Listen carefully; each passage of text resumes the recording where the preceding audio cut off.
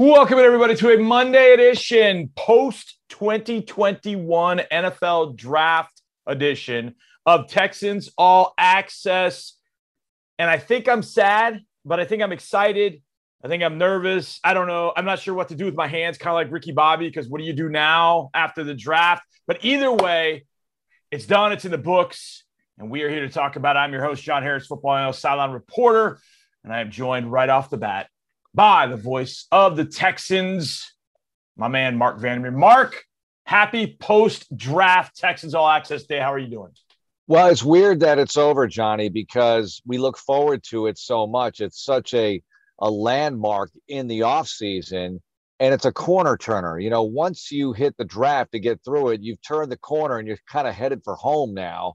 Yeah. You're on the back nine of the offseason, ready to tee off in September. And I really believe that, you know, they've done some good things. I found Nick Caserio, and I know we're going to hear from him tonight, but I found Nick Caserio's reaction interesting. He didn't want to make too big a deal out of the draft. This is just another part of the offseason, another little building block to what they're trying to accomplish in 2021 and beyond. So I thought that was interesting. He didn't want to blow it up too much, but there certainly are some notable picks here in 2021 for the Texans.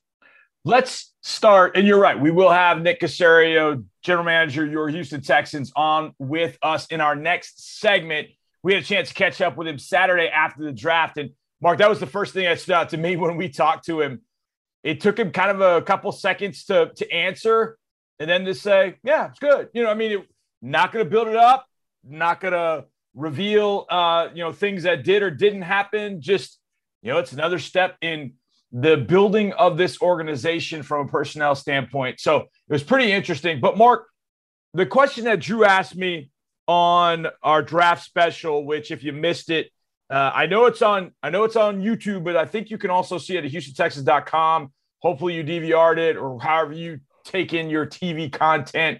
But I thought it was fabulous. My man Tyler Marcotte putting that together was just incredible. I mean, to think about that, putting that show together and where we've come as a department, because that's all in our department, it was incredible. But the question Drew asked me right off the bat, Mark, as now we've had a couple of days, day and a half, whatever it's been, to kind of think back and go, okay, it's only 5 picks: Davis Mills, Nico Collins, Brevin Jordan, Garrett Wallow, and Roy Lopez Jr. Your overall thought about what the Texans did from a 30,000-foot view, and then we'll dive into some of these guys individually, but just overall 30,000-foot view, how do you feel a couple days after the draft is concluded? I feel like this is, if you're making a meal, these are spices. The entree, you could have 1 or 2 in here. You could have some side dishes, but again, it's just part of the whole thing. I think they feel like they've added so much to this roster, this organization in the offseason, free agent wise, but they know that it's a process. And that's why they're not going to sit here and trot anybody out as, look at this acquisition here, look at this draft choice there. It's a whole mix of players. So I feel like they've just added to the mix, because I think with all these guys, Johnny, look, Nico Collins could turn out to be a hell of a playmaker. I heard Clint, they replayed some comments, and quarterback's best friend in the red zone is a receiver with size, whether it's a tight end or him. And speaking of tight end, Brevin Jordan, he could be heard from sooner rather than later. Who knows about Davis Mills? I don't think anybody's under pressure to perform instantly for this team. So I felt like these are seeds being planted. Some might come up faster than others. I know I'm using a lot of metaphors here, but, it's another bunch of stuff added to the mix. And we don't know what it's going to look like yet. We're all eager to see it at the Houston Methodist Training Center, then obviously in the games. Let's talk about Davis Mills, Mark. I will say that, honestly, I was surprised about a quarterback. But when I saw Kyle Trask at the end of the second and Kellen Mond go off the board, I felt like, holy cow, if somebody steps up and nabs Davis Mills, we're going to be left holding the bag with basically nothing left over. There's going to be nothing left in the bag if we don't take a quarterback. And so I've kind of thought this all the way through, and I didn't think they would have it going in. I didn't think that all three of them would go off the board before 67. So when I think back and go, okay, if you'd told me beforehand, you won't have an opportunity to even think about a quarterback at 109, I would have said, okay, take the one you think has the best potential in Davis Mills. And I've thought about this. I was listening to Landry, and he said it probably about as well. I tried to say it over the weekend, and hopefully it made sense. And I saw a Twitter account, a guy that follows me. I followed him for a long time, and he's a great guy. But he was making a point. How do you know he would have been a first rounder in the future? And he wasn't saying it to me. He was just saying it in general. And I just said, because I've done this for 20 and some odd years, I know what a future first rounder looks like.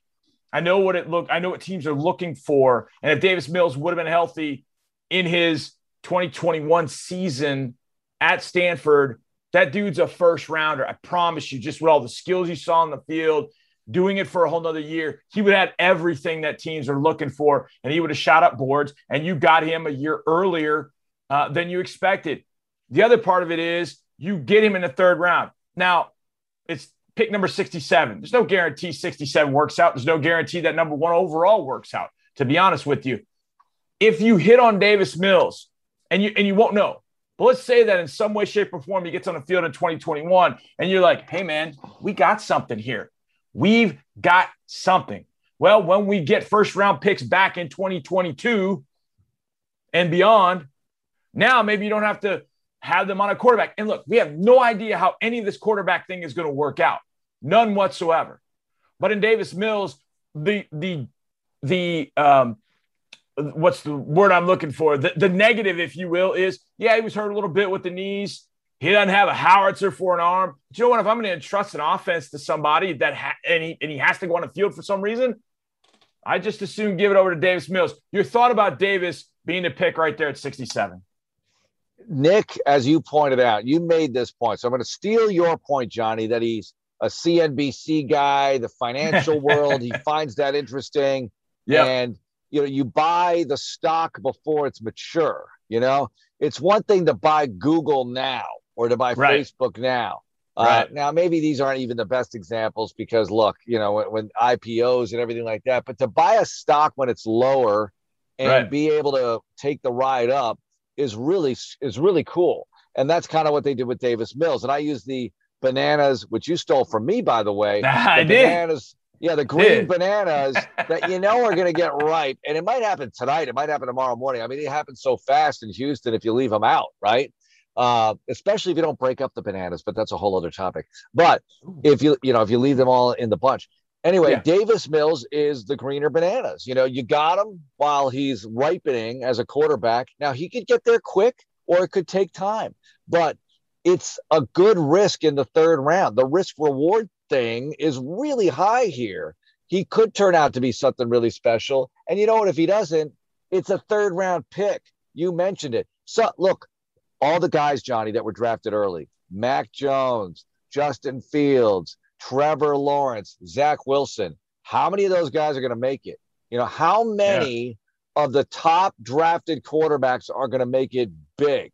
2, 1, I don't know. They're not all going to make it. And somebody's going to feel really bad about the pick they made, right? And I'm praying for my Bears friends that it's not Chicago. Because they've suffered. But, Johnny, look at the Jags. Look at the Titans. Look at the Jags picking Blaine Gabbert, high pick. Picking Blake Bortles, high pick. And those guys don't work out there. Right. That hurts a lot, And, even the Titans, VY didn't really work out for them ultimately. Jake Locker obviously didn't work out for them. It's hard. It's hard to find the right guy. Mariota didn't work out for them. They flamed out with 3 highly drafted quarterbacks. You drafted a guy in the third round who should be a first rounder next year. This is a good time to take him. It's a good way to do it. And we'll see if it works out. Yeah, no doubt. And again, we have no idea whatsoever what this quarterback situation is going to be. And as we've said many, many times, we can't answer the legal questions. Nobody can. Nobody can answer any of the legal questions going on right now with Deshaun Watson. Nobody. We can talk about it. We won't, because we can't speculate on that because we don't know anything. And so at that point, you go with what you got. So right now, your quarterback room is Tyrod Taylor, Ryan Finley, and Davis Mills, and we'll see what ends up happening, with Deshaun Watson going forward. But beyond that, Mark, Nico Collins and Brevin Jordan are then the next two picks off the board. And there was some maneuvering to get up to get Nico. Then there was some movement around to go get Brevin Jordan. And I joked with Nick saying that someone stole my board and put it in front of him, and he just picked the next guy because that's who was next on my board. But I see guys, first of all, in Collins, 6'4 plus, 215, runs in the 4.4 range. Brevin Jordan, what you're looking for in a pass-catching tight end with some blocking ability. They go offense with those two picks. And, Mark, I don't know if you hit on either one of them, really. I hope you do. But Nico's taken later in the third, and you get Brevin Jordan in the fifth.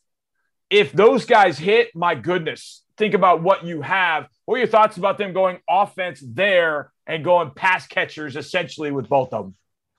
Well, it's an offensive league now. I know everyone's saying, well, didn't you need defensive help? Didn't you need more defensive help? And look, Nick and his staff decided that at those particular spots, it wasn't going to be worth it to them.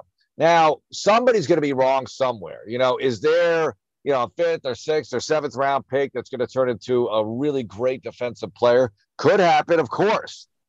Or maybe it's just a good, solid contributor. But you hit on something special here, potentially, with Brevin Jordan, who should have been drafted higher, or Nico Collins, who really could be amazing if it all works out. Now, in all likelihood, one of the two is going to work out really well. If you hit 50% on those two guys in the third and fifth round, when you look at draft history in this league, you're doing a really good job. If they both hit, my goodness.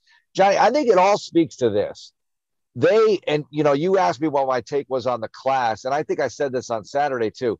They're not tanking, okay? Their goal is not to have a great pick in 2022. Their goal is to win as many football games as possible. This is the best way they can see fit to do it. Not that these guys are going to be counted on day one to make the big plays for them, but they feel like they've got the potential to do it. So let's see if they can realize that potential. I'll give you one thing, Mark, that stood out to me. And I think this is ultra difficult to do, especially in your first year as GM. I think it would have been really, really easy for Nick to just make 8 picks. These are guys that he really likes. You get emotional about those players. Like, hey, I really like this guy. I'm going to get this guy. But he didn't do that, and he doesn't do that. He doesn't get kind of emotional about those particular players or those particular options or picks. He's just very measured and calculating and looks at it. And I talked about you mentioned it, the buy low, sell high sort of concept. I mentioned supply and demand. There's a very financial kind of quality to the way that he perceives it. And that, to me, Mark, is what's going to help him, if it hasn't already helped him, kind of measure value. And I know this happens to me a lot.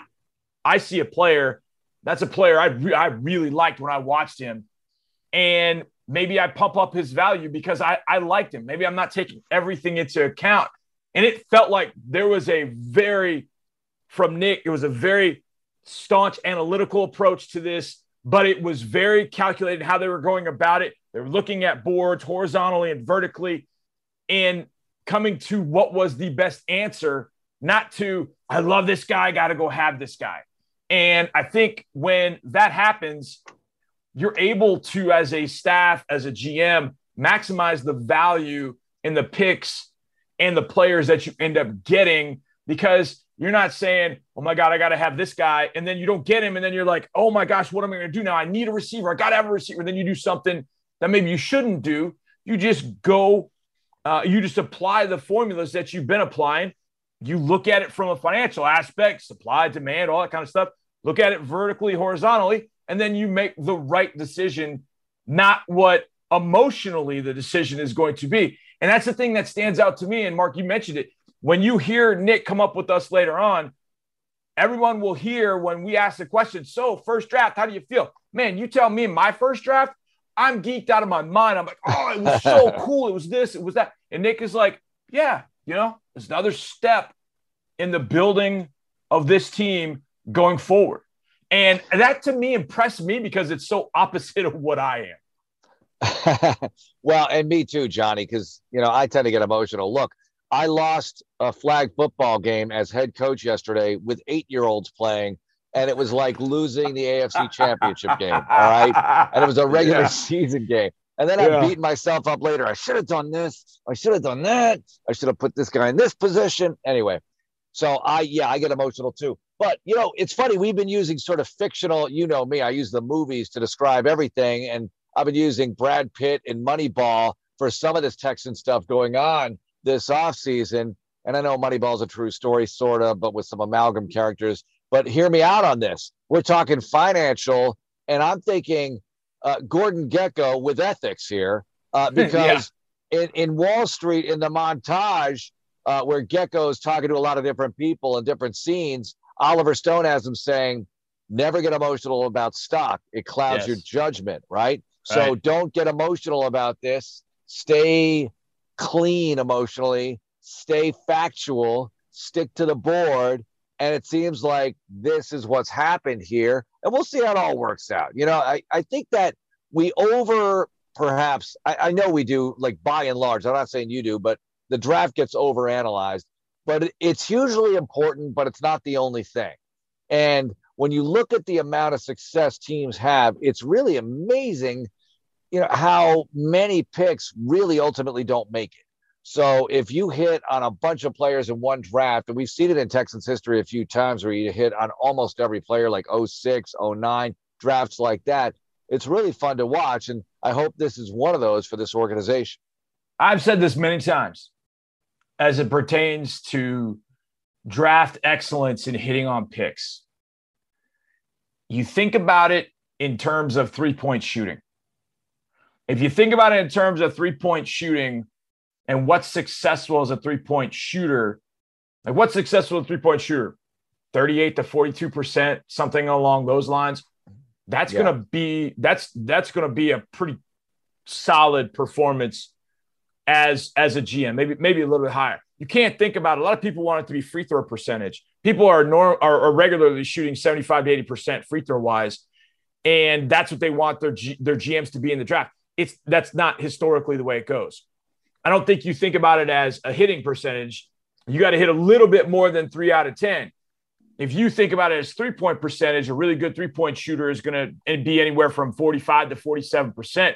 Man, if you hit that as a GM in the draft, you're doing a pretty solid job. But if you think about it that way, okay, 5 picks, 40% of them work out. That means 2 of these guys are going to end up being starters and players. If you think about it from that perspective. And obviously you build in rounds, which guy was taken in which round and all that kind of stuff. But that's the way you kind of have to look at it. You can't look at it as, and you've mentioned it. Look, of Brevin Jordan, Nico Collins, you hope that it's one of them. I mean, you hope it's both, but you just hope that one of them turns into the guy, at least one turns into the guy that can come in and catch 65, 70 passes a year and be an impact player from a pass catcher standpoint. The drafts where you have 60 to 70% hit rate, those are the ones that turn good teams into playoff teams into dynasties into, never forget them for as long as we live sort of thing. But those are so few and far between, even with all the information we have. But think about it like an NBA 3-point shooter. Good ones are where? 38 to 42, somewhere in that range. That's what a GM, you hope, will hit. That'll be the hit rate on draft picks, maybe a tad higher. But think about it that way. And then it kind of levels off your expectation. As you said, Mark, you just don't know. Could be injuries. I mean, I think back to Clowney. Clowney was 1-1. He was overall number 1 in 2014. Injuries the first 2 years, and everybody wants to write him off. And then all of a sudden, in the third year, you're like, yo, this guy might be the truth now that he's fully healthy. And so those things, you hope it's with Callaway Waring. First 2 years, injuries set him back, can't really get on the field. Maybe year 3 is the one that takes off. CJ Fedorowicz. First couple of years are kind of like, all right, not too bad. And then year 3, boom, away you go. So, again, maybe you get a stock at a certain price. You got to let it develop a little bit, and then maybe it hits in a couple of years down the road. But that's the way, to me, to think about a hit rate, if you will, for general managers. Hopefully on this one, Nick hits, be nice to hit 100%, but we know realistically that's not going to happen. But Mark, I heard one thing, get your comment on this. Brandon Beane, the GM for the Buffalo Bills, said this. I thought it was interesting because actually Stephon Diggs responded to it. And Brandon Beane said, I'm done paying for Stephon Diggs because he gave up a first rounder in 2020 to get Stephon Diggs. And it paid off for Buffalo. But he said, I'm done paying for it. The payments are all done for the trade for Laramie Tunsil. First round picks are all back. Second round picks are all back. That payment's all done. And now hopefully we can reap the rewards of Laramie going forward. It was tough to go through, but that's all behind us, thankfully. And now we got a full litany of picks. And as I texted Drew today, when Adam Schefter announced that the draft would be in Las Vegas, we got to get in Nick's ear and make sure that we don't lose our first and second to make sure Drew gets a trip to Vegas. Yeah, and look, I like that you brought this up because what were we saying over the weekend about DeForest Buckner for the Colts? And what have I always said? Yeah, they paid a lot for him, but you got to deal with him. And Laramie, it was not, you went to a nice store and bought something really nice, player acquisition wise. And it definitely was not cheap. It was not on sale, but you've got it and it's really nice. You've got one of the best left tackles in the league, and that's going to help moving forward. I think, Johnny, on the 2021 Texans, the offensive line can be real solid. Now, this is a great thing to say. That's the most important position group on the team other than what. So, and what doesn't function well without a really good offensive line. So the fact that they're getting it together there in a real good way, and I know certain things have to pan out, Cannon and Britt, whatever, but I do believe that could definitely happen, and you could have a real sharp offensive line, and you take it from there. What we all know, they need to run the ball better. We all know they need to make, big plays if possible on offense with whatever they're dealing with. But I think that the draft and some of the acquisitions they've made are certainly going to help in this department. And we just got to see how they develop this defense. I think the defensive side of the ball is intriguing. We talked about the position groups. I know we're going to do it on future episodes of this show a lot. But you and I went over it a bunch on Saturday, and I'm eager to keep sharing those things and going over those things until we see it for real at the Houston Methodist Training Center. No doubt. Mark, appreciate it. Actually, you're going to stick around because we talked to GM Nick Caserio, the man who led this Texans organization making these picks over the weekend, will join us next right here on Texans All Access. Welcome back to our Monday edition of Texans All Access from the Monday Texans Radio Studio mobile version. I'm your host, John Harris, football analyst, sideline reporter, draft expert, constructor of the Harris 100. Hopefully you guys had a chance to read that, get some info from that throughout this entire draft process. On Saturday, when the draft was over, and I finally had a chance to, kind of catch my breath a little bit, Mark Vandermeer and I had a chance to catch up with the GM of your Houston Texans, Nick Caserio, and get his thoughts about all that went on, even Thursday night when they didn't make a pick, but everything that went down on Friday and Saturday. Here is Mark, myself, and Nick Caserio. Well, the draft is over for the Houston Texans. It's over for the entire National Football League. Undrafted free agents are being signed. And right now on Texans Draft Live, let's catch up with the general manager of the Houston Texans, Nick Caserio. Nick, congratulations on the draft. Mark and John with you. How do you feel about what you were able to accomplish this weekend? Nick, do you hear us okay? I got you. Okay, I'm Nick, here. All right, tell us how you feel about what you were able to get done this weekend in the NFL Draft. We added some players to our team who, we liked. Continue the team building process. So puts the roster, after today, 83-ish. With few players will sign after the draft or work through the whole free agent process, undrafted process. So, again, just try to be purposeful with what we were trying to do. And, again, like we talked about last night a little bit, team-building process is ongoing. It doesn't end here today. There'll be things that probably players either on this team that we're not even talking about that'll be here, whether it's through the spring or even in a training camp. So we'll just take inventory of where we are. There'll be a lot of players who won't be committed to some teams who will be looking for some opportunities elsewhere. Again, like there's players that have actually made big impacts on teams who either weren't drafted or weren't even signed or committed to teams. So there will be players that pop up here over the next however many days and weeks. So, we'll try to take inventory of what's there. And if there's an opportunity for us to add somebody to our team that we feel makes sense, then we'll certainly pursue it. Nick, since you've been here, you've been going. You get into free agency. That just gets into draft prep. Then you get the draft. You talk about this being an ongoing process, but do you personally get to kind of step away and catch a breath and just collect yourself to kind of get ready for the rest of that team-building process, or you just keep grinding 24/7? Yeah, no, it's a good question. You want to take a step back and just really take an inventory of where you are as a team. Again, try not to get too high, get too low, and just understand that this is an ongoing process. Putting a team together takes time. It's never going to be about one particular player, one particular pick. I think that's the intrigue and the beauty behind putting NFL teams and rosters together, right? There's always opportunities that exist, and you just try to be smart about the decisions that you make. So, again, everybody's put a lot of time and effort into it. The scouting staff has been invaluable. I mean, can't say enough about the work that they've done. So everybody's put a lot of time and effort into it. It's a team effort. It's an organizational effort.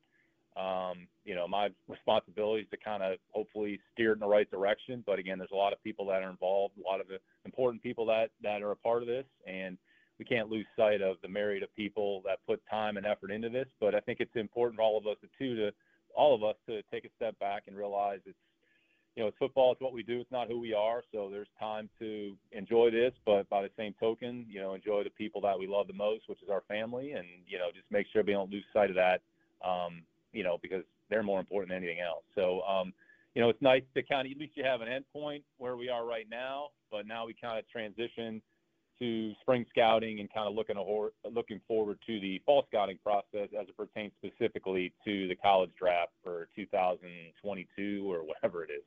Oh, wow. We're already working on that. All right, Nick, before we get to that, though, Brevin Jordan, first pick of the day. We talked about last night's picks in the interview last night, but what can you tell us about the tight end from Miami and what your hopes are for him? Yeah, productive player, played quite a bit since his freshman year. 6'2.5", almost 6'3", 245 pounds. So, runs fairly well. Had some production, with the ball in his hands. So they've had some decent tight ends over the past few years, down in Miami. Brevin certainly has acquitted himself well.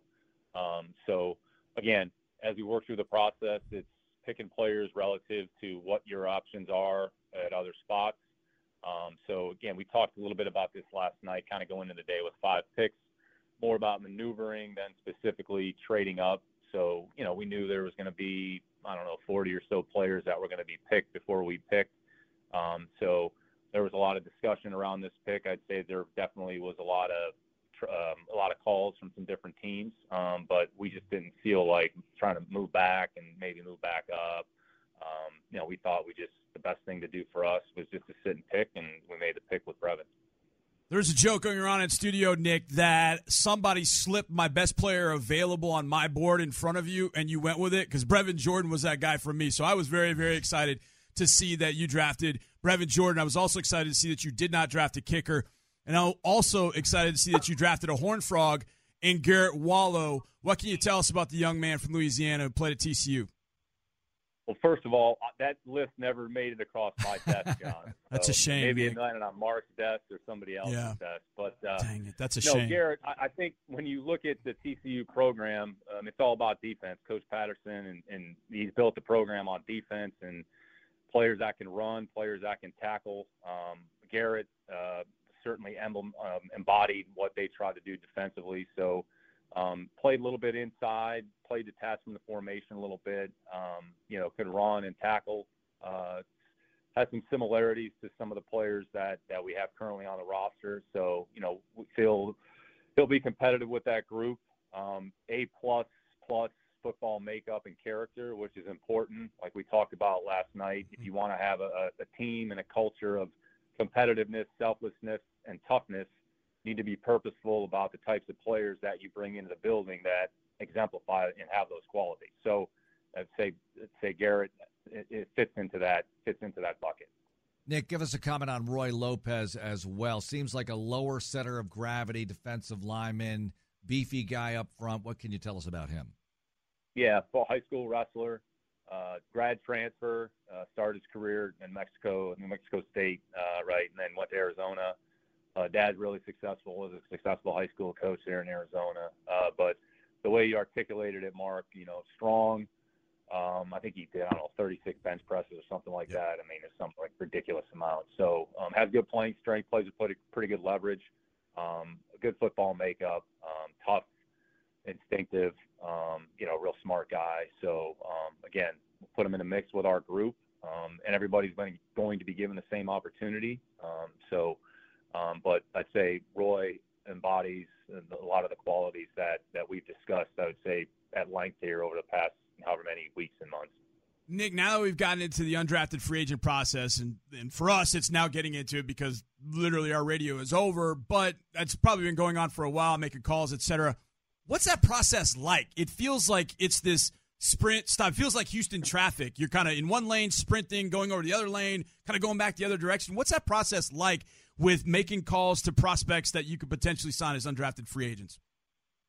John, you must be in different traffic. Nobody's sprinting. I think it's more of a crawl. But anyways, it can be. Honestly, it's probably more chaotic for the players and the agents because once the draft is over, sometimes before the draft is over, they're fielding calls and trying to process information quickly because there's only so many chairs at the table, and if you don't grab one of those chairs, then the team is on to the next one. So you have to really have some understanding of the opportunity that's in front of you. Maybe you've done some research ahead of time. Some of the agents try to earmark certain teams where they feel that player may fit best.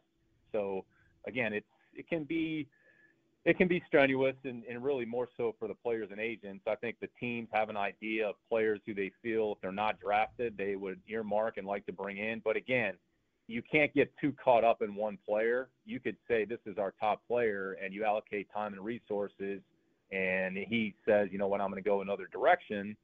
I mean, okay, you just turn the page and try to go on to the next player. So it'll all come together eventually by, the next, I would say, couple hours. I mean, teams will probably start to get to fulfilling their 90-man roster. So, again, there's opportunities for players that aren't drafted just as well as the players that are drafted. So I'm sure there'll be a number of players in this category that will pop up on rosters week one.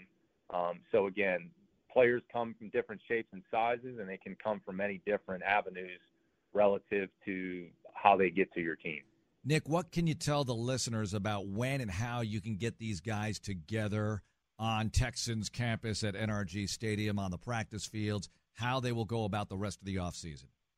Yeah, it's a great question, Mark. So really the first thing for this group, the rookie group, will be rookie minicamp.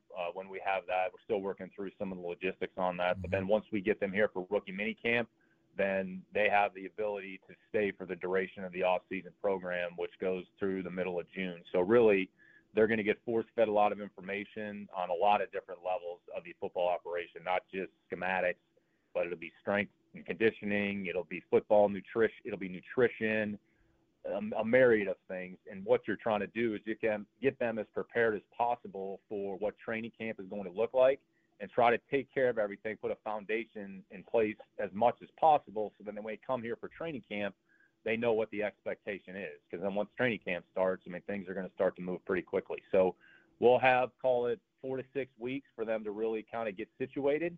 And our job as a staff is to try to give them as much information as possible. There is Nick Caserio, GM of your Houston Texans, talking about this process, what these rookies are up against over the next few weeks. But can't wait to get them in the building and let them start to get, as he said, situated, know where everything is, find where everything is. I know last year was a whirlwind, and it'll be a whirlwind for these guys as well coming in. However, you bring them in, you let them compete, see where you are. All right. Appreciate Nick for joining us. That was great stuff all weekend, and glad he was able to join us, not just Saturday, but he also joined us Friday night as well. Now, there are 31 other teams in the league. I'm going to, as quickly as possible, I'm going to try and give you the Twitter tweet version of how I feel all teams in the league did. I'll attempt this next on Texans All Access. Welcome back to our final segment of Texans All Access on this Monday evening, post-2021 NFL Draft. I'm your host, John Harris, football analyst, sideline reporter, draft guy, draft guru, draft extraordinaire. I don't care what you call me. Just call me John. That works as well. Now, I'm going to try something. This is going to be an experiment, but we are going to go fast. I'm going to rip through every single team, give you just a quick snippet, and I'm going to get through 31 teams. How about that? Hang on. Here we go. All right. Arizona Cardinals get Zaven Collins in the first round, which I thought was a solid pick at 16, but they get Rondale Moore in a second. Beautiful pick for the Cardinals. Atlanta Falcons, it was Kyle Pitts, Richie Grant, and then a bunch of question marks. Not sure I love what they were able to do in Atlanta. The Baltimore Ravens got a Bateman and Oweh. Love the pick of Brandon Stevens at number 104 overall in the third round. But Tylan Wallace might be the biggest surprise there at 131. I think he's going to pan out in Baltimore. I like what Baltimore did. Some high upside there with those picks and a lot of college prediction coming to Baltimore. Buffalo, Gregory Rousseau goes at number 30. To get him at number 30, I thought was great. But then to double up and get Carlos Basham in the second round, oh my gosh. I think the surprise there might be DeMar Hamlin at pick number 212 for the Bills. Let's get to Carolina, where they did a lot of things on offense, including Terrace Marshall from LSU, Brady Christensen, tackle from BYU, Tommy Tremble, the best blocking tight end in this draft, Chuba Hubbard, the running back out of Oklahoma State that Matt Rule faced when he was at Baylor, Deontay Brown at guard. Man, they did some good things. I like that draft for Carolina. Chicago drafted Justin Fields. That's all you need to know. Let's go to Cincinnati Bengals. They eschewed Penei Sewell early in this draft to go with Jamar Chase. Then they went with, to me, a questionable pick at 46. That's Jackson Carman. We'll see how it works out, but I like Joseph Osai at number 69. Let's move on to the Cleveland Browns. My goodness. Smashed it. Completely and totally smashed it. And it could be just the first two picks. Greg Newsome, the corner, goes at 26. Jeremiah Owusu-Koramoah fell a little bit because of a heart condition, but cleared before the draft. He goes at number 52. Those two picks, to me, make the draft. But you throw in James Hudson from Cincinnati with some high upside on offensive line, Tommy Togiai in the defensive line with some strength, and then Weapon X in round 7, Demetric Felton. My goodness. Great draft for Andrew Berry and the Cleveland Browns. The Dallas Cowboys hit Micah Parsons, hit Oso Digizua, hit Chauncey Golston, big hit Jabril Cox, big hit Simi Fehoko. Ooh, boy. But boy, they went high risk, high reward in the second round with Kelvin Joseph. I hope it pans out. But if that's the corner they're relying on, it's not highly reliable. Let's go to Denver. No Justin Fields, but Patrick Surtain. That pick will be the question mark for the next 5 years. If Surtain's an all-pro, no big deal. If Justin Fields is an all-pro, massive deal. Javonte Williams, they traded up to get the second round. Of course, they got my guy Quinn Miners at number 98 overall. The question will be what Justin Fields does in Chicago, and did Denver make a mistake by passing. Detroit got Penei Sewell, Levi Onwuzurike, Aleem McNeil, Ifeatu Melifonwu, and Derek Brown in the 4th round. Jamar Jefferson in the 7th. I loved Detroit's draft. Love it. Not a huge fan of Amon-Ra St. Brown, but at number 112 overall, got to take it. Green Bay took a corner in the first round. I actually like their picks later on, like Josh Myers at 62, Amari Rodgers at 85, and Tadaro Slayton at 173 was a guy that I thought maybe the Texans would look at just because of his size and strength over the nose. But Eric Stokes will be that pick for Green Bay that everybody points back to. Did they get it right? We'll find out. The Colts, we talked about this a little bit. Kwity Paye, Dayo Adengbo, those two picks right off the bat. I don't want to say high risk, high reward. Dayo's got an injury he's coming back from. Kwity Paye, I think, is going to be a player. When you see what he's come from and what he put his mind to, I really like Kwity Paye at number 21 overall for the Colts. Not for us, but for the Colts. Jaguars, Jacksonville, A lot of picks I like here. Maybe the best pick overall to me might have been Jalen Camp, 6'3", 230-pound wide receiver at pick 209 in the 7th round. That might be the pick of their draft, to be honest with you. Walker Little, Episcopal High School grad in Houston, goes to number 45. I think he could grow into a starter. Overall, you got to give the Jags a thumbs up, reluctantly. Kansas City Chiefs drafted Creed Humphrey at center in the 2nd round. They drafted Trey Smith in the 6th round. Those are 2 starters. And they may get a starter. Actually, they'll get a starter out of Nick Bolton. It's just a matter of when. I thought for only having 6 picks, 2, 4, 6 picks, the Chiefs did a really, really nice job. Trey Smith in the 6 is a killer. Oh, my gosh. Las Vegas Raiders. Alex Leatherwood in the 1st. I was not as high on him. But I could see it. Then they stole a pick I think the Texans were looking at, Nate Hobbs in the 6th round. It was a typical Raiders draft. A lot of kind of question marks that if they turn into something, you go, oh, well, they know what they're doing. But if they don't, oh boy, it could get nasty. The Chargers are next. Sean Slater at 13 gets some protection for Justin Herbert. Asante Samuel Jr. at 47. I love the pick of Josh Palmer, the receiver from Tennessee at 77. Those to me were the big picks. The surprise pick could be down in the 6th round, Larry Roundtree, running back from Missouri. I really liked him. The LA Rams, first pick. Your son, if he's 12 years or under, might be bigger than Tutu Atwell. He's 145 pounds, but he runs a 4.2. He can fly. But a lot of questions with the Rams draft. They took some question marks. If these guys hit, it'll be great. Bobby Brown, I loved him. Robert Rochelle, really loved the speed. Ernest Brown in the 6th round, 6th round from Northwestern. If those guys hit, this could be a great draft. If not, you won't get much out of it. Miami Dolphins. Jalen Waddle, Jalen Phillips, Javon Holland, boom, boom, boom. And then Liam Eichenberg at 42. They made the most of having extra picks in the top 50. Crushed it. Minnesota, moving down to get Christian Darrisaw. Brilliant move. Got him some extra 3rd-round picks. Not sure I love some of the other picks they made. I do love Janarius Robinson in the 4th round at 134. That was some brilliant maneuvering right there. But Christian Darrisaw will be the guy. If he protects quarterback, great. If not, could be trouble. New England, Mac Jones. All I got to say about that. What happens there, we'll see. New Orleans Saints, a little bit of a risk with Peyton Turner, but I love Pete Warner. Overall, I don't know if I love it. Took Ian Book in the 4th round. Ugh. New York Giants took Kadarius Toney, and the Jags wanted him. I can live with that. Azeez Ojulari, number 50, I think was a steal. Jets, Zach Wilson traded up to get Elijah Vera Tucker, then took Elijah Moore and running back Michael Carter, all within picks 107, the first 107 picks.